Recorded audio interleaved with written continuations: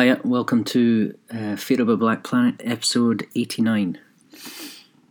I've absolutely no idea what I'm going to talk about today, apart from just a couple of things I did write down, but mainly what I'm going to talk about is just whatever's on my mind. And there's lots of things on my mind, but so I warn you, it could be a bit rambly. I'm really knackered. I finished up the course I was doing. Very intense, very psychodynamic. Feeling overwhelmed, I think, is the way to put it. Slightly drained, although I seem to be catching up on some sleep, which is nice. I was at a friend's house the other night, and he was saying that well, basically after the Brexit vote, I really dialed back my social media interaction, and I realised that I was being quite pugilistic online as well. And he was saying that people were going to misunderstand what I'm saying because I only seem to criticise the left and their hypocrisies, and that people are going to get their backs up about that. Liberals, who are most of my friends on Facebook. So in some sense, there's some obligation that I might have to temper what I'm saying, but the bottom line is, I feel that the first of all, that the threat of white fascism and the white nationalist right is a greatly exaggerated threat. I'm not saying there aren't nutters out there who are very vocal. I'm not saying, I was as shocked as anyone by Charlottesville and all that. But the pernicious reach of collectivist, authoritarian tendencies on the left, I think, shocked me, and I think that's why I became very pugilistic. And because I had a rude awakening in a way over a period of time. I suppose it began with the realization that around jihadism and terrorism, that one of the main tactics of these, and I've heard this from people who were extremists, so I've heard it from the horse's mouth, so to speak, that one of the main tactics of jihadism or of any subversion, and you can see it in the sort of Russia Today tactics of subversion, is to use the weakest kind of liberalism, the sort of PC liberalism, as a tactic, so that all you need to do is to manipulate the white guilt and the sort of feeling that white people deserve greater criticism than brown people, which is essentially the sort of foundational insecurity in the white middle class liberal Corbynista types. Because the whole basis of their radicalism, if we can even call it that, I actually call it status quoism disguised as radicalism, is based on a anachronistic throwback to the 50s. That the people in charge, the sort of what Owen Jones would call the establishment, are bowler-hatted, pinstripe suit, white guys with grey hair, Tories, and that everyone else is fighting against them, and it makes everyone else feel great. That's essentially, it's a simplistic worldview, and that's why all the patriarchy, white privilege, all these things are really based on that, everyone is either Churchill or Nixon or something like that, and to even criticize the left is to defend some mythical tyrannical establishment, and that's what Trump symbolizes to them. They can't see Christopher Hitchens said something really great. He said that the problem with the modern left is they can't see a new thing when it hits them, and that was the reason why the main critiques after the 9/11 attacks were about American foreign policy, rather than confronting something which is more horrifying, which is that there is an actual fascist movement within some extreme strands of the Islamic religion that has dedicated itself to subversion and destruction. And it's going to use one of the main tactics. This is not speculation. This is not speculation. This is not speculation. This is a fact. I have heard this from extremists. I've spoken with Majid Nawaz twice, personally, and this was the gist of what he said. Is that there is this danger that he used to use what they called useful idiots of the middle class socialists. So that after the Charlie Hebdo thing, for instance, it became impossible to have a discussion about it, which was just, this is wrong, it should never have happened, let's hold these people to justice. It was all this, oh well, did Charlie Hebdo throw oil on the fire? Is there were they punching up in a sense? Blah blah blah blah. This is utter crap. And so that's why I criticize the left more, because I see it as, you're never going to find something like Charlottesville, but you will. In a way, it's more pernicious because it's ideological and it's propaganda. I'm against all forms of propaganda, and propaganda is my enemy. If you want to understand what I'm doing on this podcast, it's an attempt to dissolve the impact of any kind of propaganda whatsoever, because I truly, whatever you can say about me, whatever criticism you can throw at me, I truly, truly believe in the complexity, beauty, intricacy, and mystery of human nature. There isn't a definable characteristic in human nature. It's an eternal mystery. In that sense, I am absolutely an existentialist in the truest sense of the word. The moral impact of that point is that once you confront that fact, you actually become excessively moral in your outlook. Or what I mean by that is not a moral superiority, but there's a grave sense of responsibility once you realize the complexity and intricacy of the human condition. And once you confront that in yourself, you cannot but not have compassion and love for what you are a manifestation of. There's a grave humility and responsibility that comes with that, and with that comes a love of the other. That's the basics of it. And I'm against anything which tries to simplify the human condition in any way, and I feel that one of the most dangerous ways is the collectivism that's based on compassion. It's one thing. There's no further propaganda to be said about Nazis. People who keep going on about Nazis, what they're really doing is just trying to aggrandize themselves and say how great they are. People who just go on about how terrible the right wing are not saying anything other than I'm fantastic, I'm wonderful. It's a no-brainer to denounce Nazis. It is, on the other hand, a far more complex and more pertinent to our times struggle to confront collectivist ideological simplifications and dangerous propaganda that is spread in the name of compassion and justice.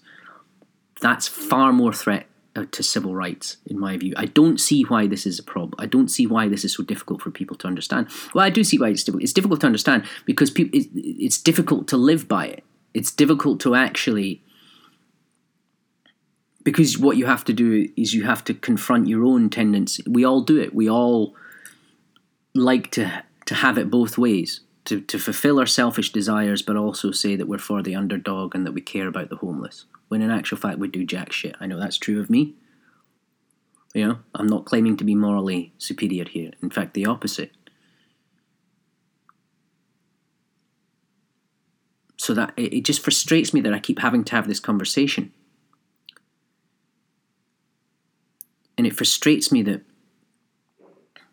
tolerance and justice are being... I mean, you see it from my point of view here. Look, try, please. Because it's... What I'm saying is...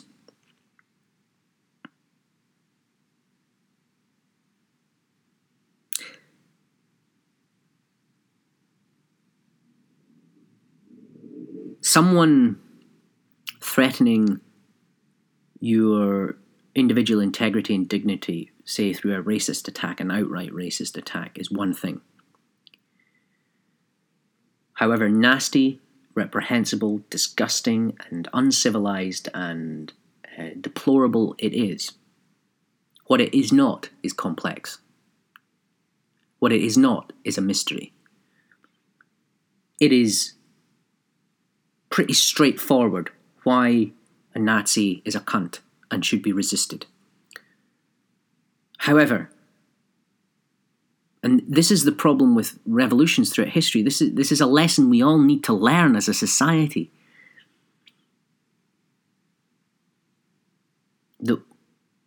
Once you have a revolution, you then have a pretext for any amount of brutality based on the moral high ground of that revolution. And I feel that we are kind of in a situation like that on a cultural level from the 1960s cultural revolution. I believe in that revolution. I believe in the emancipation of the self. But I feel that it's been abused and hijacked, as revolutions always are, by ideologues and thugs. And I believe those thugs are the Greenpeace vegan types. The people who sign petitions. Their thuggishness is in their indifference. And one great way to mask your indifference is to adopt certain sloganeering, politically correct, moral banners that don't actually involve any commitment or sacrifice or risk of any kind. And my attack is that, I'm not any more active or committed than these people, but it is actively destructive to use justice it was the same thing that enraged me about George W. Bush taking people's freedom away in the name of freedom. It's exactly the same critique as I have and still always had for that type of conservatism with the neoconservativists. I don't like them. I think they're imperialists and one of the most, in fact, the most contemptible thing. I think propaganda is the greatest evil, even more evil than mass murder, because it's the very thing that justifies mass murder. It's the very thing that gives that makes it harder to resist genocide when we're confronted with it. And so I feel that the left, I criticize the left because I consider the values of the left to be worthwhile.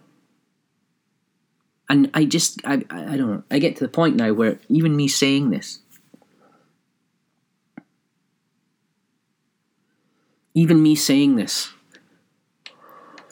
is pointless, isn't it? It's pointless. It's just pointless. I mean, I'm not going to get into these battles, but I'm just talking about it because it came up the other day. And the only real way is to just actually find out what your values are and to stick by them and to make a great case for them in your actions and in your deeds and in your thoughts and in the way that you go about the world. And that's actually a better argument than getting into tussles with ideological pseudo-liberals and pseudo-leftist petition signers who are actually, in their indifference and in their laziness and in their aversion to risk, are actually contributing to the degradation of the very values they claim to be fighting for. If you're justifying ISIS in the name of it fighting intolerance, you are not just being intolerant and hiding it. You are actively degrading the very idea of tolerance. You're actively degrading the very idea of justice. You're actively degrading the very idea of freedom in your sleight of hand, to which you're completely ignorant within your own mind. That's the enemy to me. Does that make any sense? Does it really need fucking great? Am I really talking about something complex here? Because I don't think it's so embarrassingly simple from my point of view. I don't consider this some great intellectual stance or point of view. This is fucking common sense 101.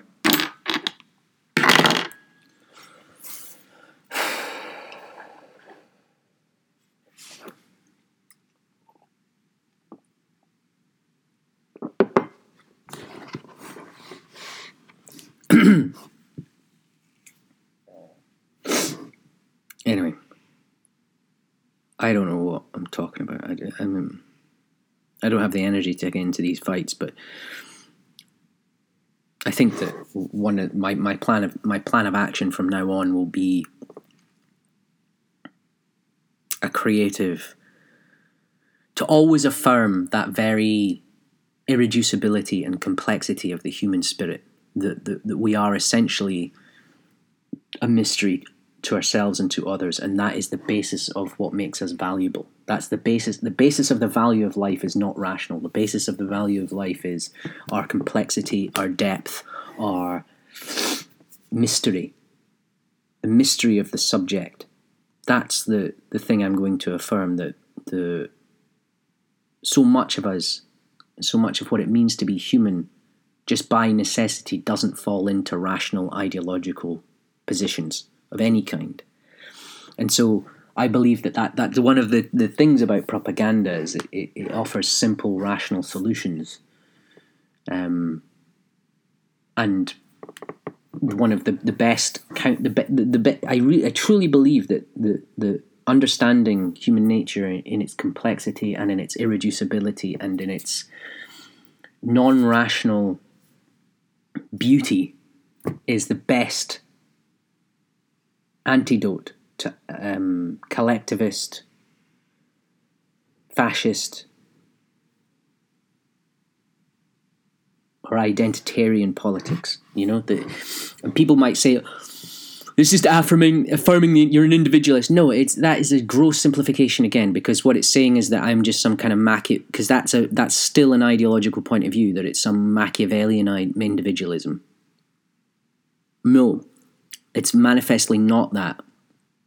Yeah, I come out of the existentialist. I get to 37 to realize how much of my views are informed by this. And so many times in the past, I've been accused of being some sort of individualist and sort of advocating a kind of selfishness. It's the manifest opposite.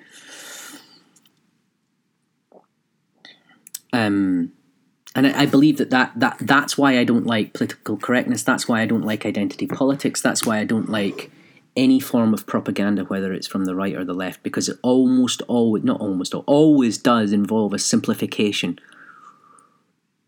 in order to make it seem that obedience to an arbitrary law is the most rational point of view, when in actual fact the truth about human nature and the truth about what we are and truth about life itself is that it isn't rational, that solutions are not immediate, that the greatest acts of self-fulfillment and human potential very often tend to be when we are not faced with certainties and solutions, but when we are the source of our own solutions, that when we act truly on our own responsibility and our own value system. So, and that's not an arbitrary thing,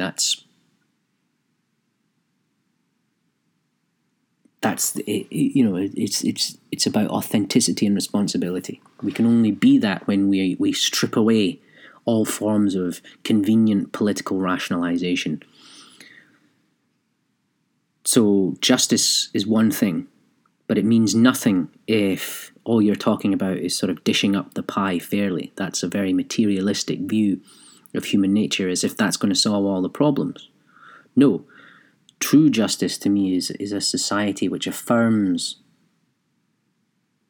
the irreducibility of the subject. So anyway, there we go. I mean, I'm not going to dwell on that, but that's where I'm coming from, and I wish people... I just don't see what's so fucking complex. I mean... well, I wrote some notes here.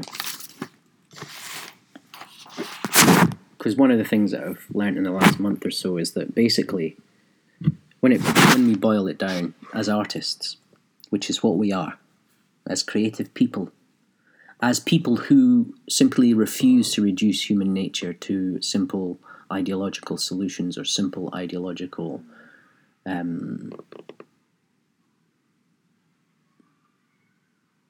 caricatures, it's becoming increasingly unvalued in society. There's increasingly less market, if you want to put it in materialist marketing terms. There's less market for this increasingly so, and yet it's incredibly valuable. It's precious. We must guard, like Dylan said, be the protectors of the mind. We must guard any attempt to reduce human nature to simplistic ideological propaganda. And that's why, and I include in that marketing and neoliberal business and corporatism, because they reduce human nature to just consummation and consumption.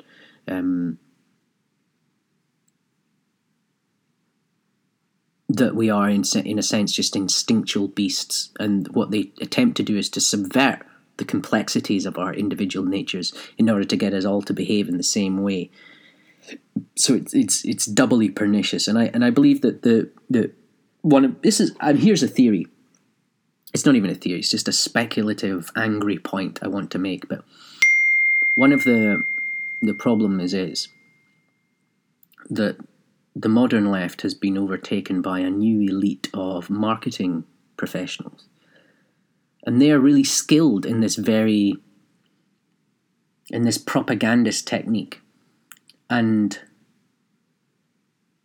the upshot is that they're very skilled at eliminating individuality in the name of getting people, in name of manipulating people to do the same thing, whether it be buy coffee or sign a petition for Jeremy Corbyn. That's who runs the show on that side of things. And I think that they're this all came in with Blair, by the way, this hypocrisy and selling to the left, as Hitchens said about Clinton, selling to the left while delivering to the right. By the right, just meaning vested interests, So we're now in the situation where a true artist, where someone who's not going to make anyone else any money, who's affirming something irreducible and mysterious and is actually going against the grain of the idea of a creative entrepreneur, blah, blah, blah, anything to do with sort of market value creativity. A true artist is saying, actually, no, the truth of human existence is always much more complex than these marketable solutions, whether they be ideological or material. So how do you persist in this if there's no way to make money? That's my position. It's a sort of slight despairing position. But I've figured out a few ways of self-validation. We have to be self-validating as artists. I was reading a post by Stephen Pressfield, the author of The War of Art. It's always worth reading. And he said that a writer has to become self-validating. And it's true. And he made an argument as to why, but he didn't really offer any sort of clear paths as to how one does that.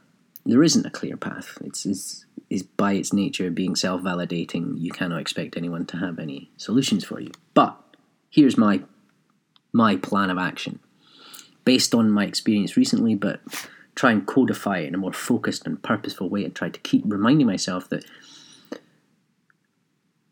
I'm not going to get that support. You're not going to get that support. Society doesn't value what you have to say, because we are living, by definition, in a society that wants to eliminate the very thing that, as an artist, you value, which is that irreducibility of the human condition. So the first thing you have to do is to redefine your idea of success. I always used to follow the Bob Dylan view of success, which is a man is a success if he gets up every day and does the thing he loves. I still believe in that, but unfortunately, that's the older I get, the less likely that seems to be forthcoming. And even if you do go through periods, like the last month, I've had a good time getting up in the morning and going to a course and being creative and imaginative with my time, and it's meaningful, and it doesn't feel like I'm wasting my time, and I would love to live like that for the whole of my life. But immediately once the course is finished, I'm now faced with debts and financial woes and strapped for cash, and then going back into work and blah blah blah. So you have to redefine your view of success, and I think that the only real way is to kind of do it in a Nietzschean way, and by that I mean that see failure and struggle as a part of your definition of success, so that you don't view failure, and that can be anything, failure of outcome, material failure, things not working out in the, you didn't get published or you didn't get that, could mean that. But it can also mean, and I think this is important, certainly for the depressives and neurotics like me out there, that we remember that our own failings are part of our success, that what matters is how we bear the reality of our own flawed nature. We're going to fuck up, we're going to be selfish, we're going to be arrogant, we're going to be paradoxical, we're going to be contradictory, hypocritical, we're going to fail in our own manifestation of our values, we're going to fall short of our own ideals. And part of the idea of success is persistence in the face of failure. So that could mean just being persistent. If you send off a manuscript and it doesn't get published, and you carry on and get up the next day and start something new, fine. That's one version of that, persistence in the face of failure. But the other, and I think this is certainly my struggle, is that my own moral failure, my own psychological fragility and weaknesses and shortcomings, much harder to persist in the face of those. And I think that when Nietzsche talked about suffering and self-overcoming and embracing the uncertain and embracing the fragility of existence, he had that as much in mind as material success and failure and struggle. And I think that this is the real key, is that if we can redefine success to be continuing on, however incrementally, persisting, however insignificantly, but as long as there is some kind of spiritual forward movement in the face of our own sinfulness, in the face of our own degradation, so maybe you're an addict and you fall back, or maybe you pride yourself on your ability to be kind and sympathetic and respectful to others, but you treat someone rudely, at work. Any of these kind of simple failings, but which are actually, they're very devastating, because we then begin to doubt and deconstruct ourselves in the face of our own shortcomings, and we start to doubt whether we are capable of manifesting the very things that we hold to be dear. That we when we through no external force end up falling short of our own value systems, that can be the most difficult form of failure to cope with, I think. And I think that a good redefinition of success would be, was I able to continue on battling for that value system, even in the face of my own lack of responsibility or moral failure to seize opportunities to manifest those values?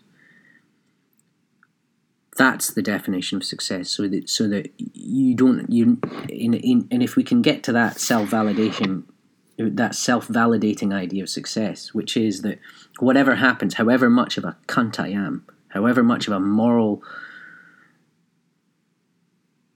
hypocrite I am, I still got up in the morning and I still did what I had to do, and I still persisted through the moral failing. That's the key. Not to see one moral failing, because we aren't flawed human beings. The whole very idea of having a value system is exactly to become more than what we are. So obviously we are not at that state of manifesting the pure example of those values. That's what it means to be human. That's part of the beauty of it. Another technique I use, and I actually have doubted it in the past, but I think that it's possibly one of the most powerful, is hero worship. It's very unfashionable. People like to pride themselves on hero demolition these days, as if it's some kind of achievement, as if it's some sort of as if it isolates you out as some kind of free thinker to be always bashing other people's heroes. But actually, I think it's one of the best ways to maintain a self-validating habit of thought in yourself is to venerate people who you recognize to be manifesting those values to which you aspire to manifest. And it can be a very good engine of persistence in the really troubling times to affirm your connection to those people, because more often than not they will have triumphed over their own failings, their own internal failings as well as their own material failings. And so that seems like a simplistic thing, but actually you have to be quite vigilant. It means reading biographies every night of people that you love. It means watching films that manifest those virtues. It means really indulging, saturating your psyche with heroes and heroism. There's a reason why heroism is such a large part of our heritage as a culture, because it's a form of affirmation that doesn't need a logical argument. It speaks for itself. It programs a deeper part of our psyche than the sort of cerebral side. So I think that's something I want to develop. I think that hero worship, as long as it's not propaganda. I mean, this is the problem: is everything's been so propagandized that everyone thinks that any form of hero worship is like people worshipping Hitler or something. I mean, it's just ridiculous. The right kind of hero worship is the one that makes you want to act, the one that makes you want to take more responsibility, the one that allows you to get up in the morning and affirm your individuality in the face of your own sinfulness and fragility. It doesn't give you grandiose ideas. So yeah, there you go. Another thing that I find really difficult, but over the time I've got much better at it, is being very precious with your time.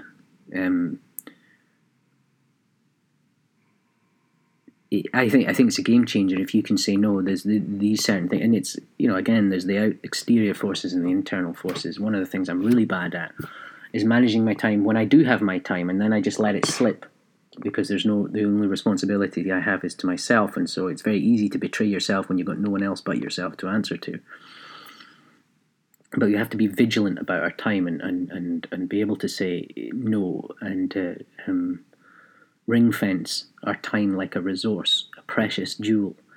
And once we do that, there's something inherently self-validating in doing that. It sends a message to your subconscious in a way that, what you're doing with your life and what your values are intrinsically worthwhile, because there's a real sacrifice going on. And I'm saying this as someone who's really not very good at this and really has to be extremely vigilant and is always developing a strategy to do that. So, and it isn't just with other people. I mean, I've got better at being able to say no to other people and to not always be people pleasing and accepting offers of hanging out with people just because I feel insecure that, or something like that, or that I'm so enamored of the idea of hanging out with people. It's I've learned to be more lonely and to actually value that and to value solitude. But then there's that further battle with yourself. Once you have that solitude, how much of that time are you robbing from yourself, and how much of it, because you can get away with it in a way, you don't have to answer to other people, but the message, the habit, the psychological habit of being slack with yourself on your own time is really damaging to your values. And that doesn't mean beating yourself up. Again, persistence in the face of one's own moral failure. Like today, I got up late. I mean, I'm tired. I've been really working hard the last 2 months, really. Exponentially harder than before. So, of course, I'm tired and I'm burnt out and I'm ready for a break for Christmas. But at the same time, it's very I can see myself. I can see my lack of discipline, my shaky discipline happening over the last few days is a product of a still residual lack of respect for myself and my values and my own meaningful existence. So that there's a connection there between how we are disciplined with our own time, and I don't mean to use the word disciplined in a kind of fascist term. I mean how precious we are with our time, how much we value our solitude, and how much we value our position in life. There's a connection between how bad we are at time management and our low opinion of our own meaningful significance. And so I think that maybe that's a great way to be more disciplined, is to affirm your significance and moral worth in the world. Because I think a lot of what's seen as laziness can actually be fear, or it can be a sort of nihilistic frustration, a hopelessness that our role in life and our significance as individual human beings is reduced in some way, or minuscule, or it's not significant. And I think that we need to affirm that it is. And one of the ways to do that is to recognize that existentialist truth, which is we are an irreducible subject. We are a mystery unto ourselves. We are essentially irreducible. There's something beyond scientific knowledge about the phenomenal truths about our lives. And I think that keeps us alive. That is what we are. That is a great source of value in human life. And some people can call that God. I think that is what people called God in the past, is that irreducibility, that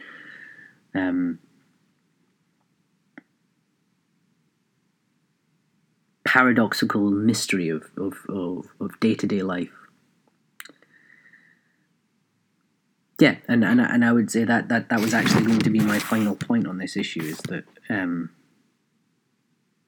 the more that we confront that truth about ourselves, that there's something essentially mysterious about who we are, even within the immediacy of our own private knowledge of ourselves, that's not something to be feared, but something to be treated with awe, that there's something awesome in the truest sense of the word about our private existence in solitude. And there's something intrinsically self-validating about that. The more that we do that, and I think that the part of the problems with consumerism and social media and the sort of eternal distraction as a culture that we seem to be living in is that it takes away from that. It makes it. I mean, it's definitely social media, particularly because of the nature of the medium itself, has a tendency towards sloganeering and simplification. And I really, truly believe that's the great enemy of our age. The 140, 280 character limits, the buzzwords and the sloganeering, the marketing psychobabble. All these things are ways of reducing the human experience to something manageable and manipulable and something easily quantified in the rational space. Whereas in actual fact, the true source of our value and meaning and self-fulfillment and self-validation is the very aspects of ourselves that are mysterious and paradoxical and cannot be reduced to simplistic sound bites. Okay, I'm going to leave it there. That's probably not a very long podcast today, but I'm going to give myself a break on that. Try to think if there's anything else I want to say. No, I mean, I just think that why is this an issue? Why is this self-validation thing an issue? Because it's increasingly we live in a culture that doesn't value these things, that doesn't value what true art is really about, which is this mystery, of human existence, the awesome mystery, the awesomeness of our paradoxical nature. We increasingly live in a world driven by either ideology on the political side or propaganda driven by marketing and consumerism. And all of those things value, the very engine of those things is simplification and a reduction of human nature to simplistic animal impulses, inputs and outputs, that we are just kind of behaviorist robots. The job of the artist is to remind people that that's not the case. The job of the artist is to remind people that we are not products. And of course, that's paradoxical as well, because we have to live in the world, we have to partake in this world. We have Instagram accounts, we have YouTube accounts, we partake in Twitter disputes, we are in battle by using the very tools that we are fighting against. But the answer is not to say, which is what our enemies will do, oh, he's such a hypocrite, man. He sits there on his podcast criticizing, but then he uses the podcast, he uses the medium, he's such a hypocrite. Yes, I'm a hypocrite. All I've been saying in the last fucking half hour has been to embrace the paradox.